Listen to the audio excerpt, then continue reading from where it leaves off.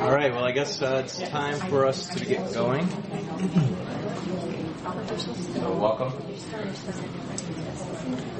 We're reaching closer to the end of our course, so I hope that it's been profitable thus far.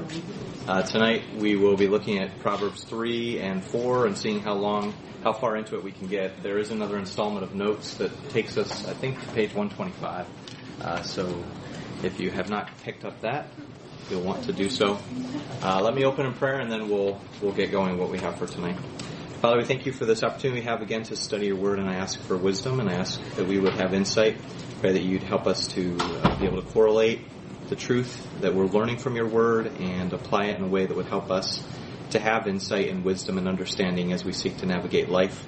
Pray that you'd be honored and glorified, that Christ would be exalted. I thank you for this church and for the work you're doing through this assembly of believers, and I pray that you continue to bless it and strengthen it for your glory and to bring honor to the name of our Savior Jesus Christ. We pray in his name.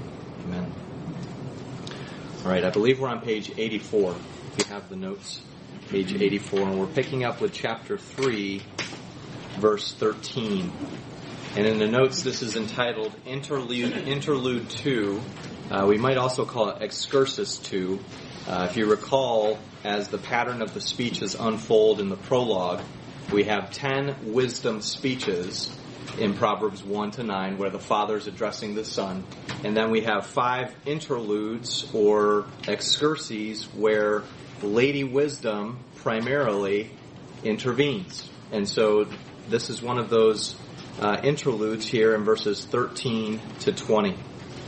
So, really 2 questions that I want to ask about this interlude, and then we'll look at the text in more detail. Number 1 is this: who or what is wisdom in Proverbs 3, 13 to 20? Okay, who or what is wisdom? What I mean by that is, we're going to discuss, is wisdom an abstract quality in this section, or is wisdom Lady Wisdom? How should we understand wisdom in this section? And then secondly, I want to ask this question: why does wisdom use the metaphors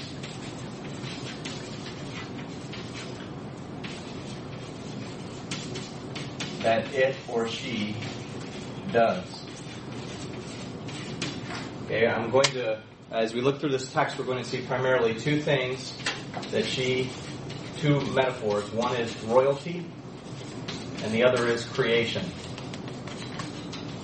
Okay, we'll ask, why does wisdom use these particular metaphors, and what do we gain from her explanation? Okay, so let's look at the text. We're in chapter 3, verse 13. I'll read 13 to 20, and then we'll make some observations. It begins, "Blessed are those who find wisdom, those who gain understanding. For she is more profitable than silver and yields better returns than gold. She is more precious than rubies. Nothing you desire can compare with her. Long life is in her right hand, and in her left hand are riches and honor. Her ways are pleasant ways, and all her paths are peace. She is a tree of life to those who take hold of her. Those who hold her fast will be blessed. By wisdom the Lord laid the earth's foundations. By understanding he set the heavens in place. By his knowledge the watery depths were divided, and the clouds let drop the dew." All right, so if you recall, we've been working our way through the prologue, and we've seen already several of the speeches from the father to son. I think we've gone through speech 3, and then we have this second interlude. In the first interlude, if you remember that, Lady Wisdom is crying out. She makes this speech. It's an impassioned plea to the young, simple-minded to come and get wisdom from her. And she really takes a very acerbic tone in that speech, if you remember from chapter 1, and says that if you fail to heed my counsel, do you remember what it says there? That she will scoff when they fall into calamity. And so she's very forceful and somewhat confrontational to the young man, I think so as to get his attention. Then we have another speech, 2 more speeches by the Father, and then we have this interlude here. So we want to find out what is going on with this interlude. Why is this section beginning with "Blessed are those"? This seems to be a different type of saying than what we've seen so far. It's if you look at that first verse, "Blessed is the man." What sort of a type of literature does that remind you of? Can you think of any other literatures that talk about blessed is someone? In Matthew. Okay. The Beatitudes, that's right. why I don't understand why wisdom is always facing to her when it seems like it should be a him, as like in Jesus. Right. And I don't understand why they would call wisdom a her instead of him. Yeah. And we talked about that at all in this class a little bit, right? Is that something that you've thought about or wrestled with? Why is wisdom a female as opposed to a male figure? And most would acknowledge that she is a literary character in the prologue. And the reason we say that is she talks, and she seems to have characteristic features of a literary character. So she's developed in the prologue as a character. So why is it female? Anybody have thoughts about that? Okay, more attractive, for one thing, to the young man. True. You said that it would be a young man would be attracted to a female. Right. And so when you're possessing all these good things, he would be attracted to her as opposed to the adulteress. Right, right. So she's sort of the model to which he's to aspire. A couple things. Number one, the word Hebrew is feminine. So Hebrew has gender. Every word is gender-based. So wisdom itself is feminine.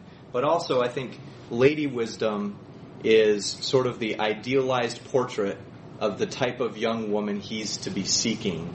And I think she is embodied in chapter 31 as the noble wife, the virtuous woman that he's to aspire to. So if he's made it all the way through the book of Proverbs and been trained adequately by learning the wisdom that's there, it seems like the punchline in chapter 31 is that's the sort of woman that he'll be attracted to and desire to marry, and not give himself to Lady Folly and the adulterous woman that is seeking to attract his attention as he goes along this path.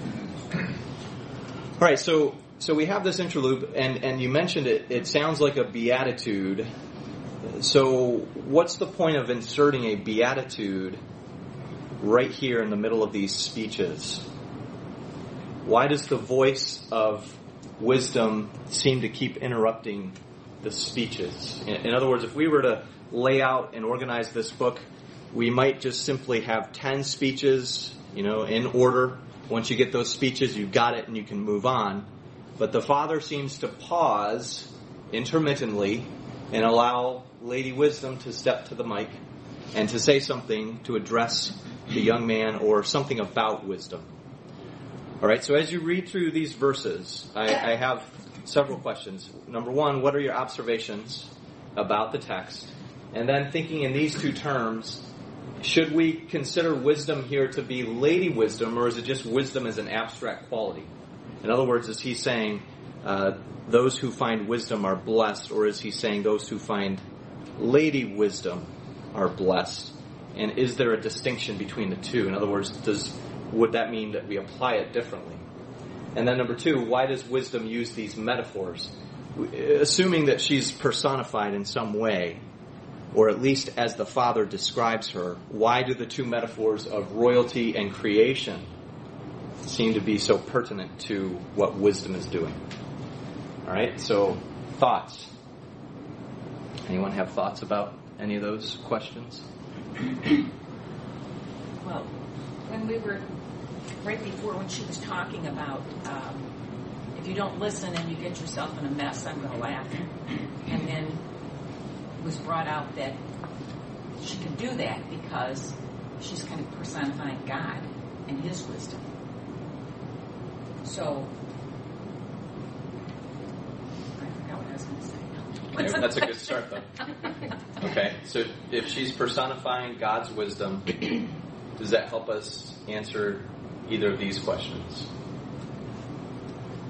Well, it would seem to be that it was just wisdom rather than lady wisdom. Okay.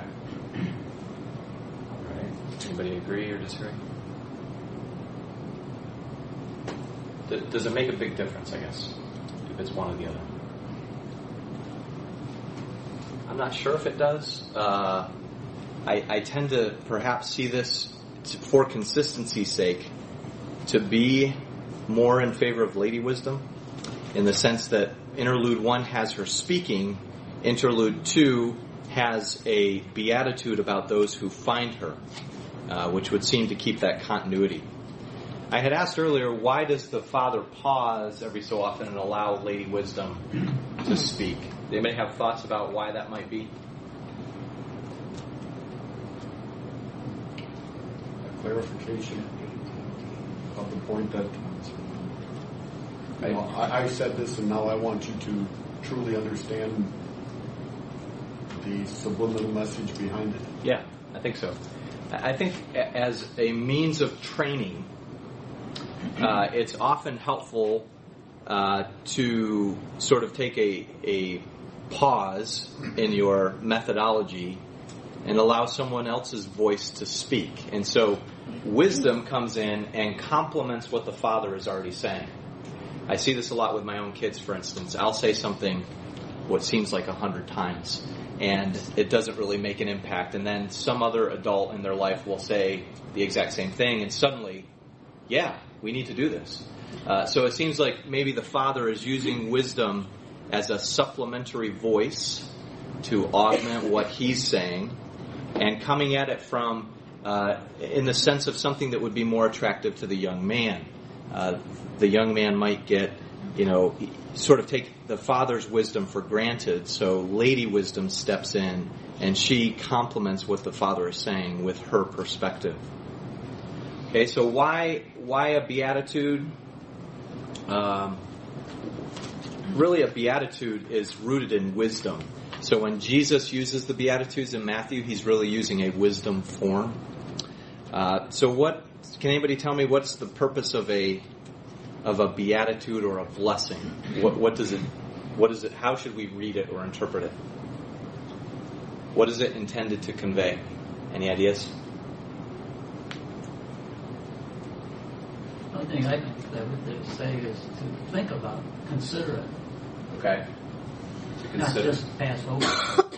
Take time to stop and think about it. Okay. All right. Yes? It implies God's reward for obedience. Okay.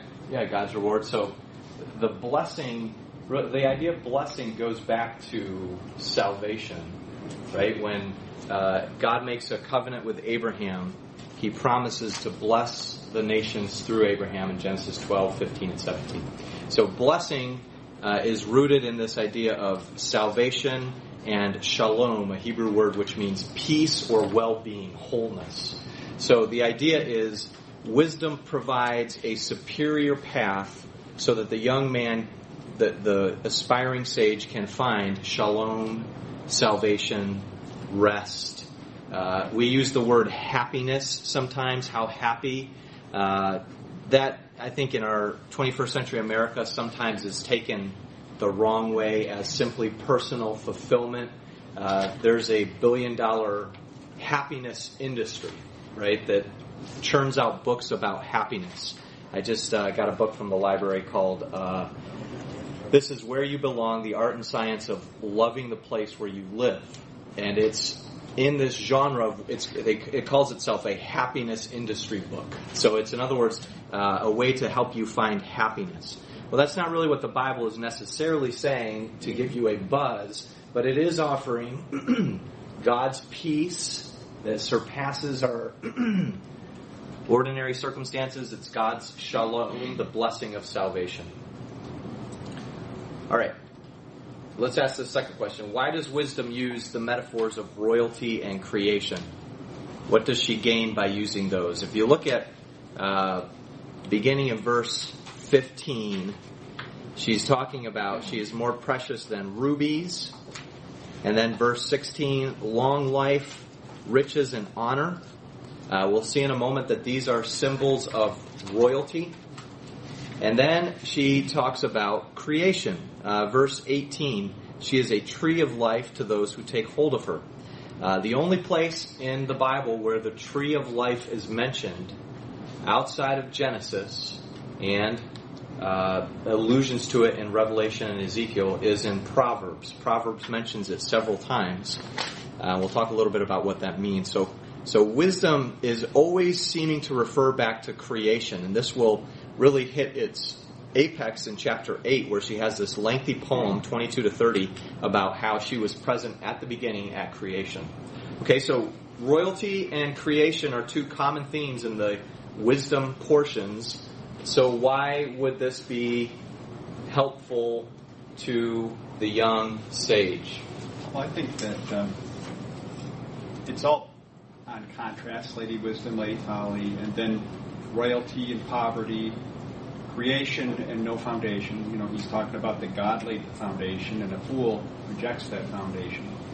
Right. And he's showing that real royalty, real riches, are not what this fool is seeking after to try to make a fast buck or... Right. Okay. Exactly. So I've sort of made a marginal case, maybe it's been clearer than I realized, but that the addressee of Proverbs is probably someone who's in the royal court, who's aspiring to be a socio-political leader in Israel, perhaps even the king, if it's Solomon here talking to Rehoboam. So the metaphors of royalty, of course, going to be attractive because the young man wants to live a life that is successful and that is earmarked with the trades of royalty, the trademarks of royalty. But also creation becomes very important. Why would creation be an important part of wisdom? I think the main point is this. If the young man is to have a successful, wise life, he has to do so by patterning his life after the divinely instilled order within creation. In other words, he can't live cross-grain to God's creational purposes. So a young person who's learning wisdom needs to understand the design God has instilled in creation so that he patterns his life after the order of God's creation rather than at odds with God's order and design. Does that make sense? In other words, if we are seeking to live at cross purposes with how God has designed and ordered the world, it will lead to frustration, death, sin, all of these things. It leads to the dissolution of society. We see this in the fabric of our own culture, and most people don't realize that they're living at cross purposes with God's creational design, and it's leading to frustration and disillusion and brokenness and all of these things. And so the sage is saying for the young man, he has to understand if we look at creation and we are discerning, we'll see the pattern that God has instilled within the order of the cosmos. And if we see that order and design and we live our lives in the trajectory of that design, we will find fulfillment, peace, salvation in God's order. If we're at cross purposes with that, it will lead to frustration, folly, and all those things that will negate wisdom. So the young man should aspire to royalty and be living his life according to the order of God's design. So I think those are reasons why wisdom keeps referring back to those metaphors. Okay, I don't want to squelch any other feedback or thoughts that you had. So as you look at these verses, is there anything else that sticks out to you by way of observation that you see within these verses? Yes? It seems like 19 and 20 are more literal than the metaphors. I mean, the way I read it is just him saying that God used these things for creation. Right. So, yes, it's certainly referring back to the beginning of creation and looking at how God laid these foundations. And I think it's also setting a paradigm for understanding creation. Whenever I don't want to get off track too much. An interesting study that I've thought a lot about is looking at how when Israel builds the tabernacle and the temple, they use the same terminology that is used in creation, and there's a deliberate echoing there. In other words, what I think it's saying is God was a master craftsman building creation, And he built creation in such a way that man might have a relationship with him and be a king priest within the creational mandate in Genesis. And so, but we fell into sin, and so that was disrupted. But creation is I'm trying not to use too fancy words, but a rubric or a pattern for how all of life should follow. That makes sense. How God created the world is a pattern for how we should live and govern our lives. And scientists originally understood this. Most of the early scientists were Christians who understood that because there is order latent in creation, we can discern that pattern, and therefore we can make scientific experiments that will follow. Even an atheist scientist has to have as a presupposition the law of uniformity, that things will recur according to a pattern. What they don't realize is that really the only way you could say that is because someone has instilled that pattern in design. I'm reading a book about intelligent design and makes some interesting points, and he draws allusions to forensic science. If you think about a crime scene, if you ever watched a documentary, there were a bunch that came out recently because of the anniversary of the JonBenet Ramsey murder.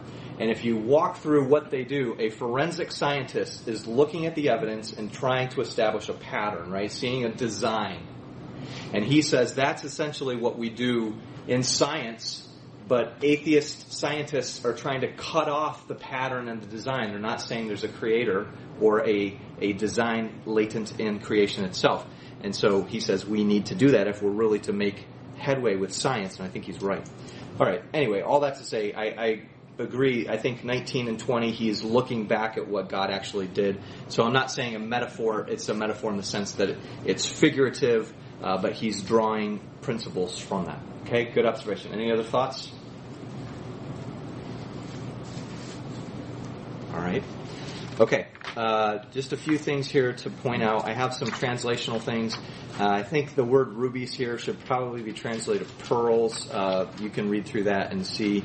Let me go to page 85, the theological and exegetical considerations.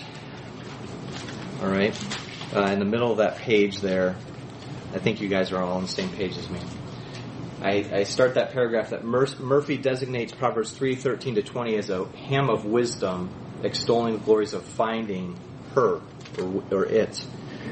So if you look at verses 13, it starts with blessed, and notice how verse 18 ends with blessed. So this kind of forms a frame around 13 to 18 in particular, and we might say that this is a hymn extolling the blessings of those who find wisdom. So those who do so are those that are truly blessed. In that next paragraph, verse 16, I want to talk a little bit about this. I mentioned that the metaphor of royalty is used here. Notice that she talks about length of days, wealth, and honor. If you read through this paragraph, I note here that Lady Wisdom in Proverbs 8 also mentions these qualities again. Verse 18, with me are riches and honor, enduring wealth and prosperity. And then King David in 1 Chronicles 29:28 is described this way. Then he died at a good age, full of days, riches, and honor. So it's it's a triad, long life, wealth, and honor.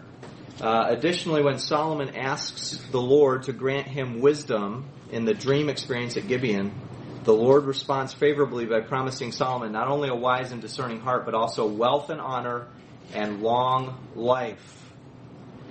So this triad of features keeps coming up, and this is why I would connect it to royalty, long life, riches, and honor. In fact, I have some interesting observations here from a journal article that is suggesting this interlude is based off Solomon's dream experience. So if you look at the bottom of the page here, these are words that occur in both Proverbs 3 and the story of 1 Kings 3. You have the word wealth, next page honor, length of days, wisdom, and understanding. So there are some interesting connections here. I think this at least suggests that Lady Wisdom is offering the blessings of royalty to the young man if he pursues her rather than follows the path toward folly. All right, and then on the next page, on page 86, I have a section there about the tree of life. And again, this is only mentioned in wisdom literature and Proverbs, and then in creation or eschatology. In the middle of the paragraph there, I have a quote from Victor Hurwitz. Just food for thought here. He says this: "The wisdom school teaches, therefore, that the way out of paradise is both ironically and logically also the way in. The wisdom that man acquired sinfully through acts of disobedience and that led him to greed, dispossessing him of his primal ideal realm, can, if found and extracted through the legitimate means of education, obeying parents and teachers and learning from life experience, restore the blessings of paradise." So all that to say, I think Lady Wisdom offers something unique here, that if you pursue her, there's this opportunity to return to the original design for which God made us. It's not that we can reverse the fall completely, because only Christ can do that. But we are, by pursuing wisdom, recalibrated back to God's intent and design for us in a way that helps us to flourish. People talk a lot about human flourishing. How do we get people to flourish? And many people point to science or education or all these things. And wisdom is saying, if you pursue me, that is wisdom, you will achieve human flourishing as God designed, as we were originally created to be. And so I think that's important. All right, let me go to page 87. I just want to end with the last paragraph that I have there.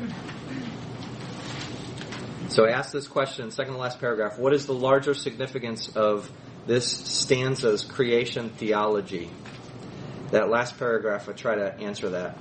The aspiring sage is implicitly called to enter God's creative and orderly work with him, to do God's work after him, so to speak. As the Lord, Yahweh, created and sustains the inhabitable world, the wise God-fearer must also recognize, first, God's hand in bringing the world into existence, and must work, second, in concordance with Yahweh to cultivate and sustain elements critical to well-ordered, flourishing life. In so doing, the wise man has replicated within the finite cosmos the infinite wisdom of the Creator. In other words, we're looking to discern the patterns God has created and latently placed in creation so that we can live a wise life.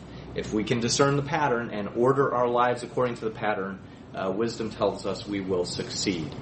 Okay? Does that make sense? So this is creation theology. It's one of the key motifs of wisdom literature, creation theology, and so it's very important to Lady Wisdom in this context. All right, any thoughts or questions about that? Okay, let's go to page 88 then. We'll continue with the next speech. So Proverbs 3, verse 21. We're now going to get into speech 4. And this is a call to remember. So you remember there are 3 basic types of speeches: calls to attention, and secondly, calls to remember.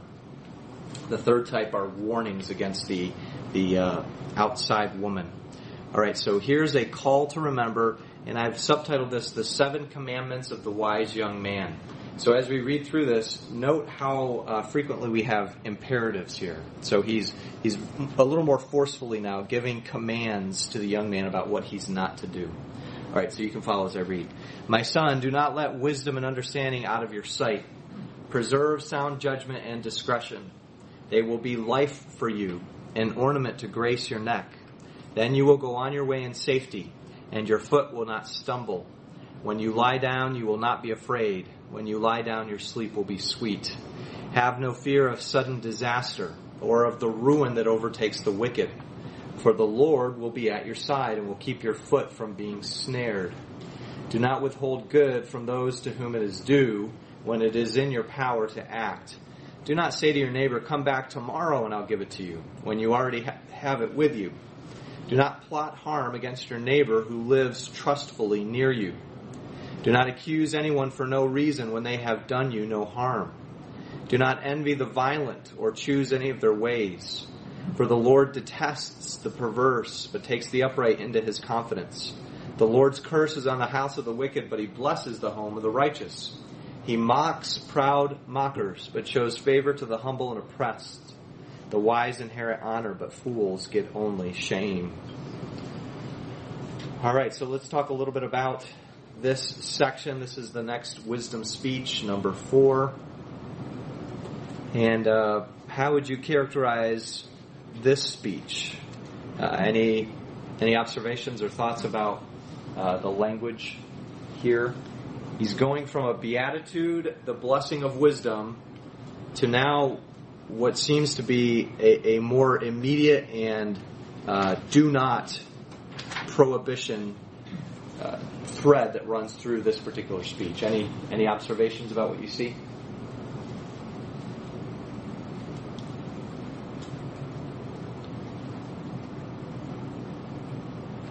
I don't want to do all the talking.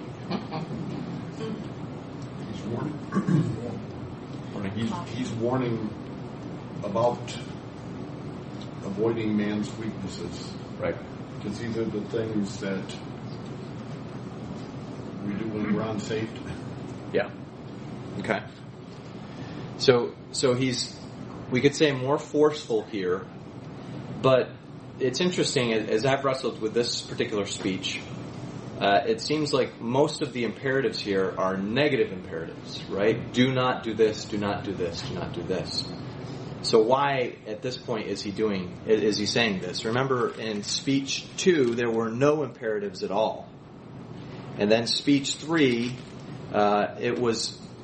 he had a few, do not be wise in your own eyes, and other things, but it was basically to trust in the Lord, to not get discouraged was kind of the idea. So remember, we were saying that at that point in the wisdom pursuit, he might grow discouraged and he might begin to think, is it really worth it to pursue wisdom, particularly when all my peers seem to be having a really good time and they're not pursuing wisdom? Why should I put forth the effort to follow this when it's difficult? Then we have this beatitude that wisdom is attractive. He should pursue her to gain blessing. And now we have a little bit more of a confrontational, maybe that's too strong of a word, but a very sober warning from the Father of what the Son must not do. Any ideas why the shift here in the tone or thoughts about that? You're going from general to specific. Okay. Right, so he is getting very specific here. He's giving specific examples, right, about how you behave, and how would you characterize it? And in other words, if we look closely, what is he warning against? Is there a common word or a common group of people that he's warning against? Well, he's warning against the unsaved. Okay. Because these are all the things that take you away from truly finding happiness. Mm-hmm. You know, I would love to have a sports car. You know, a convertible, red, right, specifically. Yeah. But would it cause me happiness? Absolutely. For a week or 2 weeks, maybe even 2 or 3 months. Mm-hmm. But those are the things of the world, and will it cost me happiness a year from now? No, probably not. Right. Only by going towards God do you really find the peace of life, the joy of life, the foundation that keeps us where we need to be. Right. Okay. Boy, did I get verbose. Seems okay. like he's warning against himself. It's his own thoughts. Don't let your eyes wander. Don't be afraid. Okay. It's things that he would think himself. Okay. So it's a life of self-restraint, in other words, to not give in to that stuff.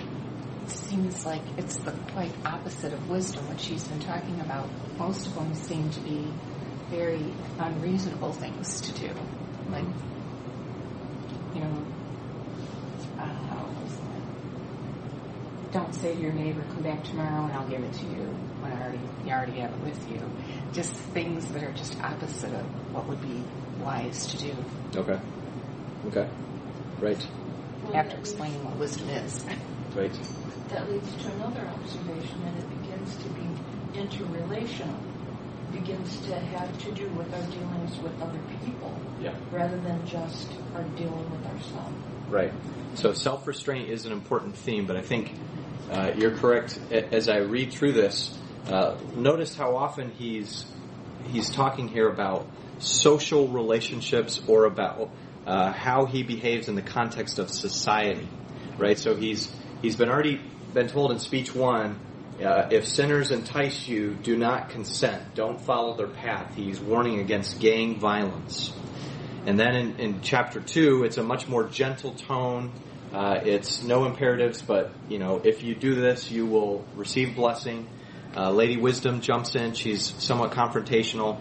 Then speech 3, it's an encouragement if he's getting discouraged. And now here he seems to be dealing with how the young man behaves toward society.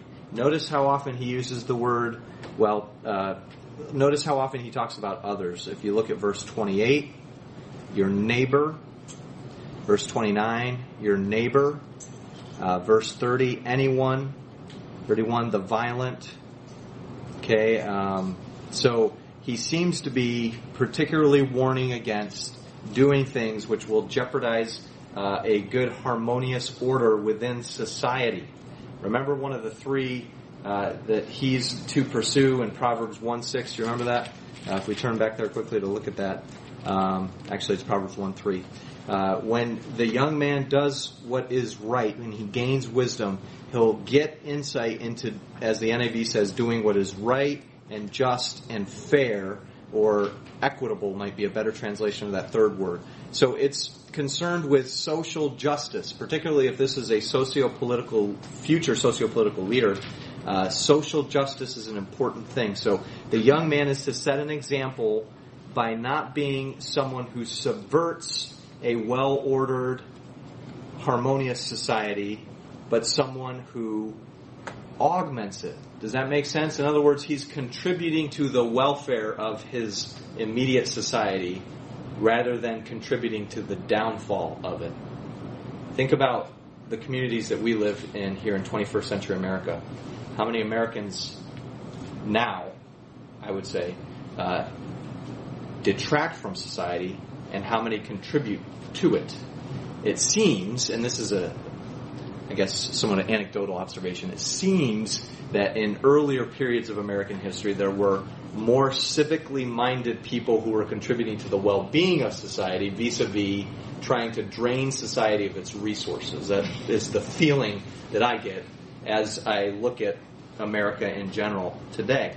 So the young man is encouraged here to be, I think, contributing toward the well-being of society by not giving into behavior that would subvert it. Thought?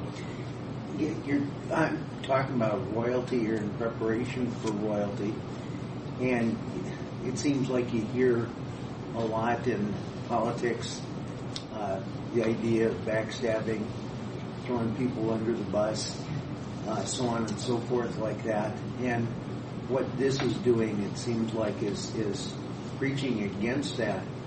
I just looked at, don't plot harm against your neighbor who lives trustfully near you. Don't be out there trying to get people. Don't be right. always trying to plot and scheme of ways you can put somebody down. Right.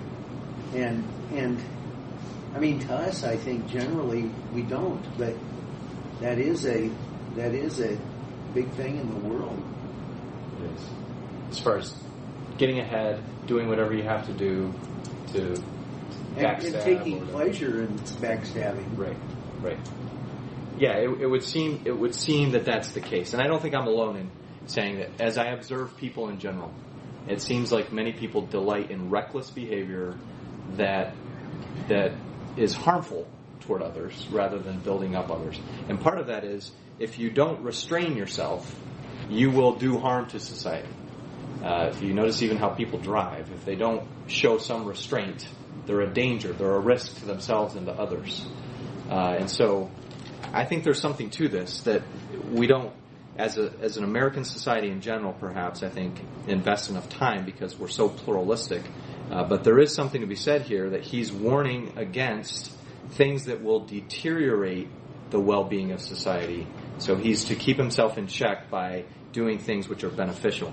Now, why does he frame it with negative prohibitions? See, that's the other thing that I think about here. Couldn't he say, for instance, in verse 21, keep your eyes on these, rather than do not let your eyes wander? Verse 25, do not be afraid. Okay. Verse 27, do not withhold good. Couldn't he have said, give good or do good? In other words, it's being framed here as negative prohibitions.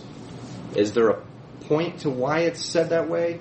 7 times he gives a negative prohibition within this passage. Is that significant? Well, to me, and I can only speak for myself, but it's, as a guy, I lose track of where I'm at and things, and so I need it told to me in different ways, kind of saying, because I'm already bored with the other part. Now I'm on to something else. Don't hold me. Don't do this. I need something different. Right.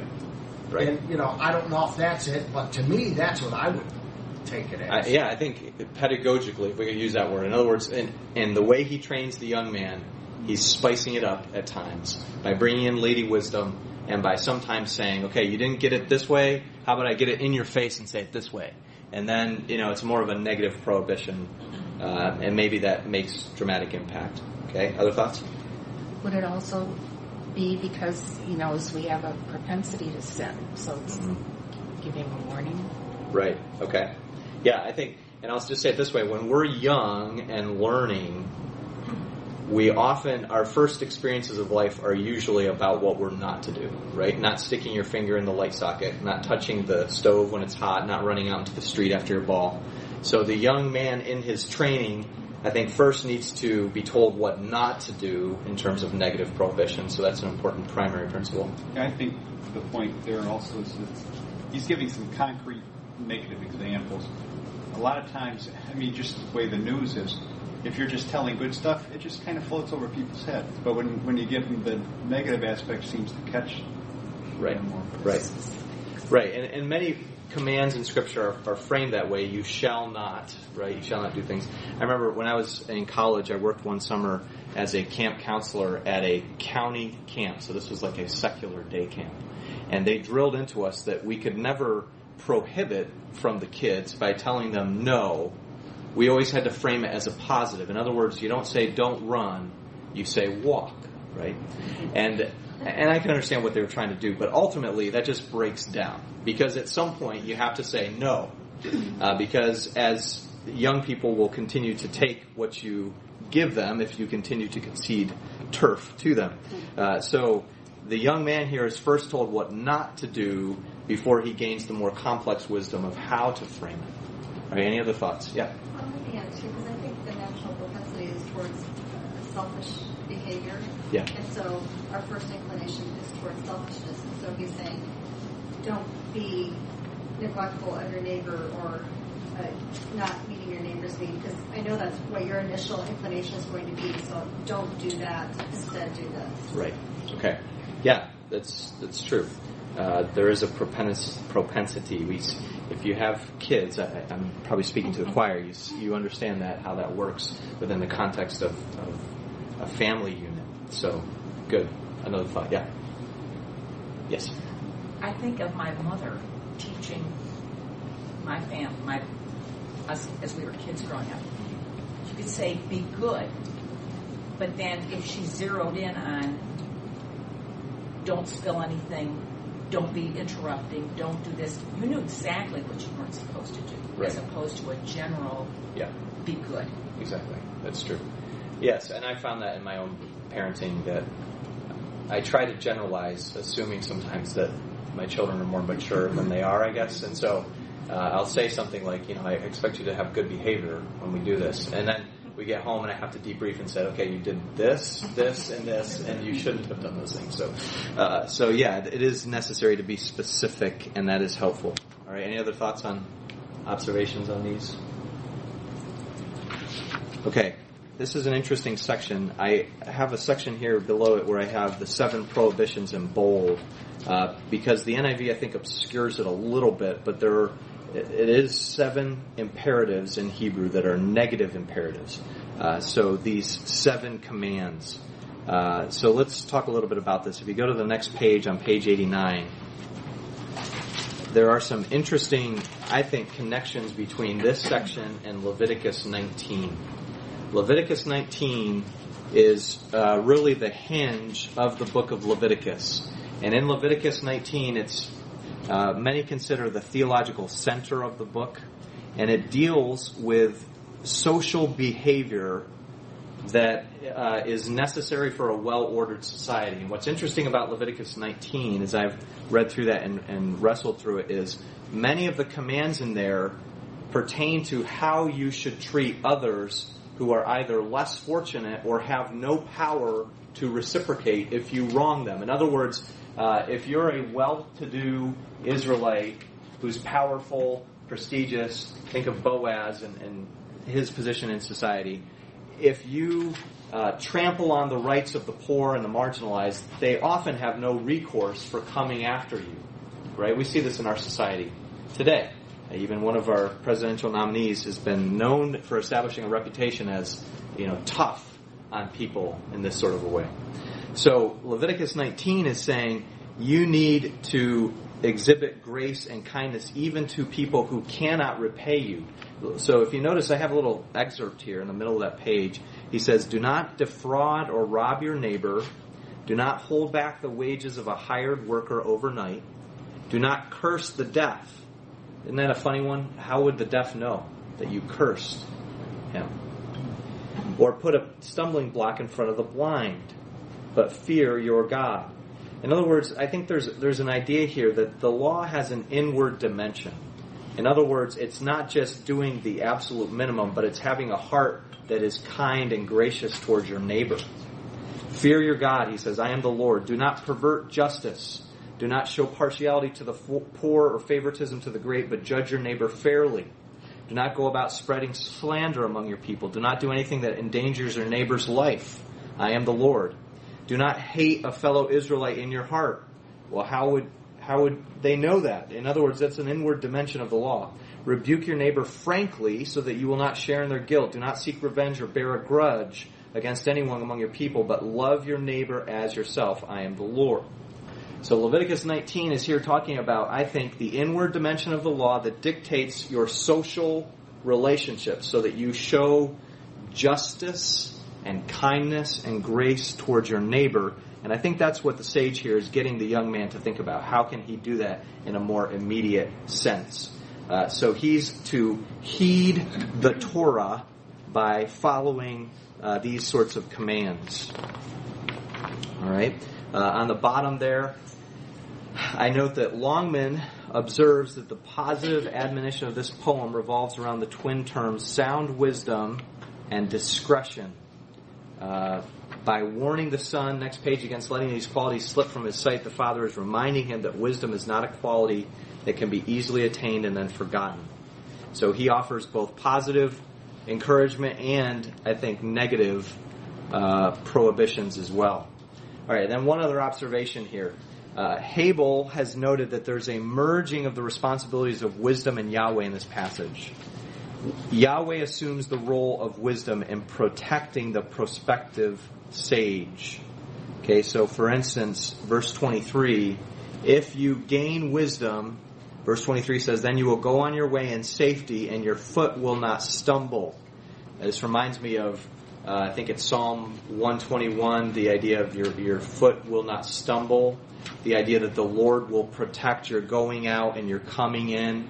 So the point Hebel is making here is wisdom was offering protection earlier, and now it's the Lord who is giving protection. And so wisdom and the Lord are working hand in hand. Particularly this comes out in verse 26, for instance. The Lord will be your confidence. He will keep your foot from being snared. So do you see what he's saying there? That as the young man is seeking wisdom, he's also gaining the protection of the Lord. So wisdom and the Lord are in a subtle sort of way being joined already, that wisdom protects, and ultimately it's the Lord who protects. So the young man can take refuge in the Lord himself. To embrace wisdom is to embrace the Lord. All right. Any other thoughts? Okay, let's go to the next one then. Chapter 4. This is speech 5, page 91 of your notes. Hopefully we're all on the same page here. Okay, speech 5. This is a call to attention. So we just had a call to remember. Now we have a call to attention in case the young man has gotten distracted or is dozing off or is looking out the window. His attention is now to once again be drawn in. So I'll read these 9 verses. You can follow as I read. Listen, my sons, to a father's instruction. Pay attention and gain understanding. I give you sound learning, so do not forsake my teaching. For I too was a son to my father, still tender and cherished by my mother. Then he taught me, and he said to me, take hold of my words with all your heart. Keep my commands, and you will live. Get wisdom, get understanding. Do not forget my words or turn away from them. Do not forsake wisdom, and she will protect you. Love her, and she will watch over you. That's a kind of a connection back to what we just saw. The beginning of wisdom is this. Get wisdom. Though it cost all you have, get understanding. Cherish her, and she will exalt you. Embrace her, and she will honor you. She will give you a garland to grace your head and present you with a glorious crown. All right, I've subtitled this section, The Satisfaction of Wisdom is Well-Founded in Tradition. What observations do you make here about the sage's advice or counsel in this particular section? He appeals to something unique here in verse 3, reaching back to his own father. And I think that's an important component for this section. But also, he spends a lot of these verses extolling the virtues of wisdom again, that she will protect you if you love her. Again, encouraging the young man to pursue wisdom. All right, any observations about this text as you've read through it? Thoughts? Yes? Well, it seems like if you were talking to someone that was a lot younger than you were, the tendency, at least nowadays, seems to be, well, things are different now. You don't understand. But here he's saying, I was your age, and this is what my father taught me, and this is really valuable. So I just want to emphasize to you that I'm not just trying to waste your time. Right. Right. And isn't that a perennial conflict in a certain sense of the younger generation flouting the wisdom of the older generation? And there's a saying in Scripture, there is a generation that is wise in their own eyes. I think you could almost say that about every generation that comes up is wise in their own eyes until life beats it out of them. But then, even then, they don't always gain wisdom, unfortunately. Unfortunately, I think there are a lot of older people who are still set in their folly. That's sad to see. All right, any other observations about this? When he says son to my father, he's referring to David. Yeah. Yep. And I think here, I'll make the case, I might as well make the case now, that there are possibly 4 generations in view here. Notice how he begins the verse 1. He says, listen, my sons. I've typically read this as, it's not just the immediate son if we consider that to be Rehoboam, but it's in a pluralized sort of all the sons that Solomon has. But Ansbury has made the point, and maybe he's right, that sons here could also have the idea of sons in a linear fashion. In other words, son, grandson, great-grandson, and so forth. And if that's the case, we have David training Solomon, Solomon training Rehoboam, and then looking forward even beyond that to his son. So up to 4 generations here being trained. Okay. Any other observations?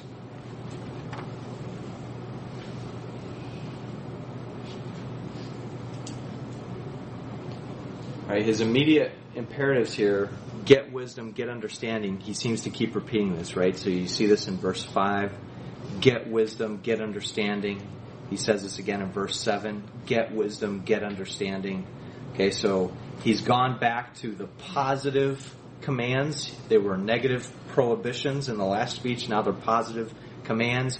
And they're a little more generalized, but they're focused on wisdom, to pursue wisdom no matter what the cost. So he seems to be motivating the young man again to not give up, to realize the worth of wisdom, to keep pursuing it. So that's an important feature, that he's supposed to follow wisdom. All right. Go ahead. This reminds me of raising a child. When you're raising your child, you say, pick up your socks. And they pick up their socks. And once they learn to pick up their socks, then you say, put your toys away. And they put their toys away. If you started with, keep your room clean, that would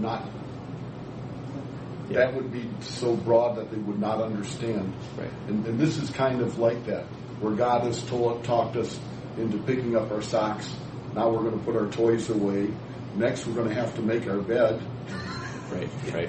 And then ultimately you get to the point where you can say, keep your room clean, and we've learned enough along the path of life to keep our room clean. And this is how I see God is teaching us to seek wisdom. Right. Do this little thing. Yeah. Now do this more broad thing. Yeah, I think so. I think there's a progression there. Unfortunately, it seems like when they hit the teenage years, they forget that progression, and we sort of just put caution tape over the door and try to stay out of the room. But anyway, yeah, I think you're right. There is a progression here that seems to be the case. You had a thought too?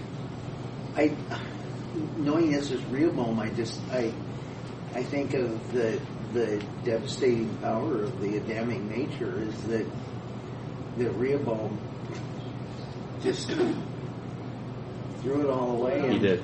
Listen to the fellow kids and watch the kingdom. Right. And I'll talk about this. So I have 2 minutes left, so let me buzz as quick as I can. 2 things. Number 1, bottom of the page here, this get wisdom, get understanding, just to stimulate some thought. There are some interesting and intriguing parallels to the book of Ruth and how Boaz courts Ruth. He, in the same words of acquire, embrace, and all these sorts of things. Now, the only reason for pointing this out is that I think the young man is to pursue wisdom sort of as you would pursue a potential marriage partner, in the sense that you're pursuing her.